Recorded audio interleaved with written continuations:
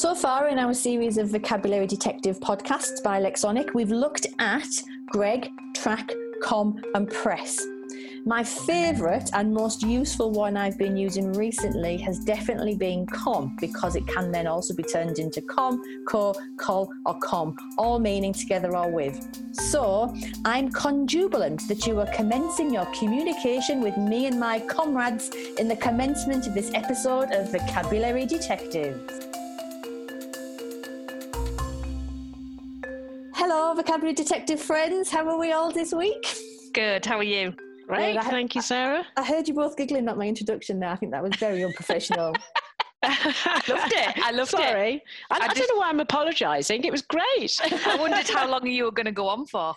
Well, I did consider a few more, but I'm loving conjubilance. That's my new word of the week. I've been using that a lot, isn't it? Coming together with joy and wonder. I absolutely love it. Yeah, it's lovely. It's lovely to have you all tuning in again, listeners. And there is a triangle of detectives again this session. We've got myself, Lisa and Anne, who are going to be exploring all things stems, prefix, roots and suffix. So Anne, do you want to take us away on what the focus this week is? So the focus this week is duck, the stem duck. Duck, I find this quite fascinating actually. When I first discovered what duck meant, I was reading about a duchess. I quite like my history, so I often have a bit of a delve into history. And duck means to lead. So duke or duchess, that's the definition there. So there are lots and lots of words when you think about it that have ducked in, or duck or ducked in. So actually, I think perhaps Lisa, you could give us your morphemic analysis of a couple. Would you like to have a go? Yeah. So one, talk about history and my love of history. This one comes straight out of history. Aqueduct. Aqueduct. So aqua, we know, is water. Like in, sounds different in some of its uses, but like in the word aquarium.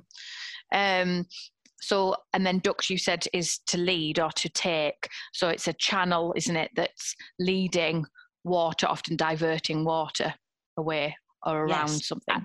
Absolutely. Aqueduct. So I visualise, my mind goes to those wonderful structures of the aqueducts in ancient Rome, of course. Yes. So that sort of leads us to another word, viaduct. What's a viaduct? Are you going to do this one, or am I doing this one? Go on, Lisa. You do. You're better than me. A viaduct, again, you often see them on structures. So it's leading, so again, that idea of diverting via, diverting something. You can often see them around bridges. Am I right in that one? Yeah, no, absolutely. It's not dissimilar in structure, is it, to an aqueduct? But it's more to do with roads and railways and so on. So so there's two great duck words. A word I often use with, particularly with students, is the word conductor, because it can be used in a couple of different contexts, a couple of different subject areas. Where does your mind go to with the word conductor, Anne? Well, I always think of an orchestra, and the conductor being at the front and therefore leading the musicians and bringing them together. Hence the con, because the con bringing them together. So he's leading and bringing the orchestra together so that you get these beautiful pieces of music. Yeah, I'm clearly less cultured. Hopefully. I'm clearly less cultured because I went to the buses. Yeah, conductor, it's the same thing. And we shouldn't forget our little suffix at the end there, the OR, meaning a thing that or a person who. So in both of your examples, whether it be a bus or whether it be in front of an orchestra, it's a person who's leading. Or you could be in science, of course, as well, where it then becomes an object, a conductor that allows the leading through of kind of electrical currents. So it's quite interesting. But the orchestra is one I go to as well, so you don't get your violinists doing their own thing. So they're bringing them together so that it sounds pleasant. Okay, what about abduct? Abduct. Oh, well, abduct. Well, actually, this takes me back to ab, which we discussed in a previous episode. So ab meaning away, is that correct? Away from, yeah. So meaning away. So duct meaning to lead. So it's literally leading away. So it's got sinister undertones, hasn't it? Abduct, to lead somebody away or something away. Yeah. Yeah. You often have more violent connotations there, don't you? Or rather than lead. But yeah, it's an interesting one. And then you've got abduction, which an adduction. I learned a new word as well. I thought it was a spelling mistake when I was looking at something, but to bring together or to move away limbs from the body. So that was quite cool. But yeah, duct is a really nice one, I think. They're all just so fascinating, and like the thing that I'm loving about these episodes is the more that we do them and we're linking things together, I can feel my brain just firing more and more and more. And like you said in the last episode, Lisa, it's that habitual nature of vocabulary, isn't it? And making sure we practice and rehearse and challenge, repeat that we always talk to people about. That's super important with anything that we're trying to learn. So how else, Lisa, like in the real world, obviously morphemic analysis is so important, but how other ways have you kind of like demonstrated this vocabulary instruction being important? Well, I guess it's the ones that kind of stick with me are real life examples that you hear from some of our schools that we work with, or chatting with friends who are teachers. So one of them was in it was a northeast school, and one of the teachers who had been trained to deliver the intervention Lexonic Advance, he opened up a test paper. The students were in the hall doing it. He was looking at the test paper, and it was just kind of a real horrible moment when he opened it up and he realized that one of the key words was the word monarch. It dawned on him then and there, actually, I think I always refer to king. That was the word that he would often use. Now, they mean the same thing, but unless you've got a student who is capable to do that morphemic analysis, they might skip that question. So it goes back to, I think, Anne's point about being that vocabulary role model. Again, a similar one, but this was a nice example. Was a student coming out of this was fed back to a colleague. Student running out of the exam hall, sir, I got my Lexonic out in that exam question. So he'd looked at, the question was something about give a possible response for a proponent of euthanasia. Now, on hearing that, you would probably think that euthanasia would be the word that would cause a student difficulty, but because it was in the curriculum, it was a key word identified. He'd explicitly taught that and they'd engaged with it. That was fine. The word that was new to them, which wasn't covered, was proponent. So he then got, well, what do I recognize? What do I know? I know what pro means. I know that's forward. What's opponent? And so he'd worked it out. And quite easily, that could have been either a question that you answered and got it wrong. You'd come up from not if you didn't understand what proponent was. That was the hinge there. So I just thought that both examples there will kind of slap you in the face. This is why this is important. And it goes back to what we've said in previous episodes. I know Anne, you were discussing this last time, was about how just making sure that we're constantly giving students and children this rich vocabulary environment, but over time, it's not going to happen immediately. We know things about prefix, suffix and stems because it's our bread and butter, but you can be just picking up little few. So rather than learning lists of words, actually learning 5 prefix or suffix over a couple of weeks is going to potentially allow you to be that independent investigator, which is, I know, something that we absolutely totally strive for. And what about yourself, Anne? Anything else that you've kind of been picking up recently that's just really interesting about vocabulary? And I mean, I think we can underestimate the importance of vocabulary in real terms. I'm going to quote somebody here, actually. Hazlitt, he said, if you do not know the words, you can hardly know the thing.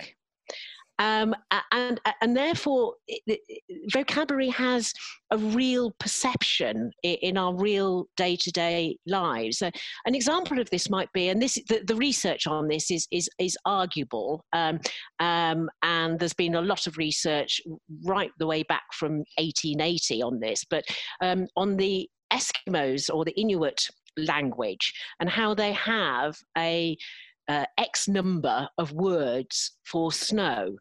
And as a result, they actually perceive snow in a different way to what we might do. So we might look out the window and go, oh, look, it's snowing. Well, what type of snow is it? What are the results of that snow? What are the dangers of that snow? What are the consequences of that snow? Well, they have different words that actually enable their perception of that snow to be different.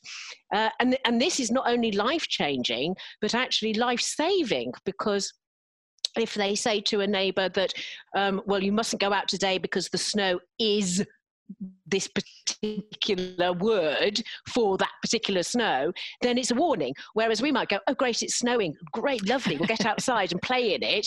And for all we know, it might be life-threatening. So actually, language and vocabulary can change your perception of the world. Well, how powerful is that? And how important is that? So if you've got an enriched vocabulary, your world is literally enriched. So changing your life experience. Without doubt. And what you're kind of hinting on there as well, it's that inference behind the words we use, isn't it? That it's not just about the actual word, it's about choosing the right word for the right context or the right time, because actually that's going to give a sensory experience as well as just actually like an understanding of something. I used to often say to students that you've got to think about your vocabulary and the words you use like a box of Quality Street. So like I'm quite a fussy eater, and I don't just dive head on into a box of Quality Street. I sit with it and I have a look and I really figure out which Quality Street in that moment I want. And then I put it in my mouth and I hold it in my mouth for a while and I let my brain and my mouth kind of work together. And I think it's the same with vocabulary, especially when we're starting to think about using it as a creative art. So if we're doing a piece of writing or poetry or whatever, and you want to do a speech, you've got to choose your words and just literally hold them in your mouth. So rather than say, oh, I'm scared, hold that in your mouth, and that's fine. But if you were to hold the word petrified in your mouth, it gives you a whole different sensory experience. And then that inference that's behind it allows you then to really explore and expand what it is you're trying to communicate. Yeah, and actually, Sarah, that's really, really interesting and good point, because again, that's almost life-saving. So if somebody says, I'm sad, you might think, oh, well, they're having a bit of an off day. But if they say, actually, I'm depressed, so they're using a different word, but it's got more gravitas, and it perhaps alerts people that actually I need to really think about this person's feelings. So using that vocabulary can literally be life-saving, can't it? Yeah, without doubt. So all we're trying to do with Vocabulary Detectives is fill people's Quality Street box with as many options as possible. So at the point of need, when you want to describe the snow, you can describe all the components of that snow and not just the white stuff that's falling from the sky. And I think this morphemic analysis, I'm getting this drum back out, aren't I? But the morphemic analysis means that students, it removes the fear of language. If you've got this kind of arsenal to play with, then you'll be more inclined to, well, why does that mean that, and how does this affect? And I think it just removes that, because language can be scary. Yeah. And people can have an arrogance about it. Well, let's be honest. We've all come across people that think they're going to use some fancy schmancy words in order to make us all trip up and look silly. So if you're the person who someone is trying to be that kind of like language bully on, and you can quickly in your head do some processing and interpret it and come back at it, then all power to you in order to be able to do that. It's a fantastic thing to be able to do. Wonderful thing to be able to do. There's an example that Katie, our FD, our founder director, the chief, that she often uses there when she was hearing something about Russia and they talked about the annexation. And she was thinking, I've never really encountered that word in this way. And what he was talking about was an invasion, but the way that it was phrased made it sound really quite tranquil. And it's just the annexation of, so yeah, it kind of works both ways, I think. Both ways, yeah. It can be quite political then, can't it? Obviously, it's quite... Definitely. All those people that write all those speeches for good old Boris, they'll be making a mint for all the wonderful work that they do in order to get him sounding like he sounds. Yes, yeah. Right, absolutely. I think we're hitting on a certain time of this episode. There's a change up. I've put in a request. Oh, go on then. I've put in a request this week, Anne, for me to be in charge. After my thrashing, in the last episode, I said, right, well, I want to be the quiz host now. So I've got a game for you this time. Oh no, get the music played. Get the music. I'm panicking. I'm getting worried. I'm getting very worried. I know, I'm quite happy that you're squirming. So the game this time is word webbing. So what I'm going to do is I'm going to give you 20 seconds. We're going to have I've got a couple of rounds sorted. You're going to have 20 seconds. I'm going to give you an affix, so a prefix, a suffix, or a stem of my choosing, and you're going to be given 20 seconds to write as many linked words to that affix as you can think of. And I'm trusting you. You've got your cameras on, so I can see when you're writing. So when I shout stop, I want hands up, please. Got my pencil. Yeah. Ready. And the person with the most words is the winner. All right? So I'll give you the affix, and then I'll count you in. So we're going to go with the prefix first. The prefix is uni. 1, 2, 3, go. Oh, how many long have we got? 20 seconds. 20 seconds. Oh, uni. Oh, I wish I could write quicker. Remember, don't be making them up because I'm going to ask you to say them. Uni means 1, yeah? Uni, yeah, I'll tell you after.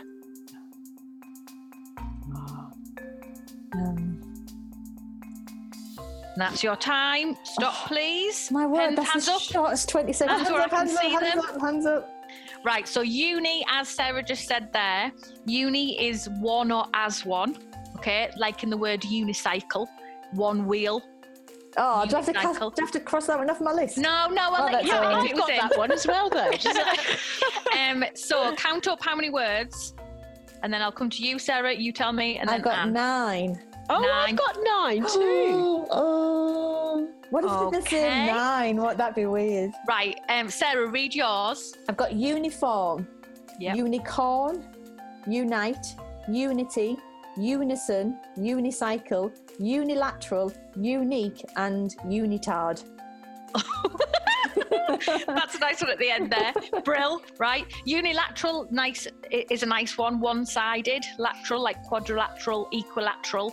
Is that why sided. your muscles down the side of your body are your lats? Yeah, your lats. Brilliant. Right, Anne, did you do any ones that differed to Sarah's?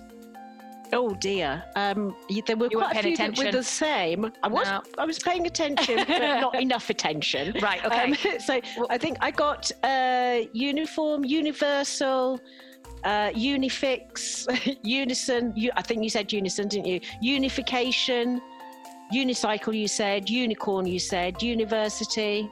So excellent. Okay. Right, well this is the decider then. We'll see. The next one, you're going to have 20 seconds again. I'll tell you what it means after the end, I think. Okay. I'll just let you get on. So, we're going to go with another prefix. By. 1, 2, 3, go. Stuck. Sarah's not looking happy with this one. Oh no, that won't be. That'll be by. Oh. Yeah, that's what I've got. Yeah, you've got to be careful. I've got a problem with it. Oh, quite chatty in this round, aren't you? You're not as good with this one. Oh no! Right, stop, pens up. I think I've made words up. Yes, yeah, I think I have. That's why I'm getting. I know you're a cheat. So that's why I'm getting you to read them out. So, I'll come to you first, Anne. What are your by? How many did you get? 1, 2, 3, 4, 5. 5. That's poor. Sarah? I think I got 7, but as this year I'm counting, it's a very shaky 7. Go on then, give us your 7. Right, bilateral, bilingual, bicep, biped. Sorry, I missed that one. Biped, Biped, right? Bicycle. Yeah. Oh, I've got that one twice. So I only got 6. Biform. Biform. Like 2 forms. I don't know. I'm going to have to just... But Right. I repeated bicycle, so I actually got 6. Biform. Okay, biform, yeah. Well, it's still better than 5. Am I the winner? It is better than 5. So, to save face, Anne, what is bi? Bi means 2. Brilliant. But not to be confused with bio, Yeah. which is what I think we were having a problem Yeah, with, because yeah. your mind was going to bio It's all the funny time. that, Well, isn't certainly it? Yeah. mine was. And bio means life, doesn't Yeah, it? So exactly. very different meanings. Very different meanings. Well, I'm sorry to say it, Anne. After you beat me last session, this time it goes to Sarah. Well done, Sarah. Oh, shamefaced. I'm shamefaced. I am a very slow writer. Does that count? Well, it turns out I'm a slow thinker, as we established in the last one. The prize for winning is you get to pick the affix of focus for the next podcast. Oh, blind, with like millions to choose from. Right, but I would actually like us to explore man. Okay, man. So we'll just let's leave not. it there. Let's not say what it means. Let's Leave it there. do that next As time. opposed to woman. Or Just man. As an affix A or man as as a an stem. oh, I Well, see. I understand. I'm not only ending a wonderful episode of Vocabulary Detectives by exploring the duck affix as we did in huge detail, but by being this week's winner and this week's champion of the games, my first one yet. I'm going to throw over the hosting more often so I can do more of them. And Lisa, as always, has been an absolute pleasure. Thank you for joining me this week for Vocabulary Detectives, and to all our listeners, keep listening, keep tuning in, and why not start giving us some of the ideas you'd like us to explore on the next episodes of Vocabulary Detectives.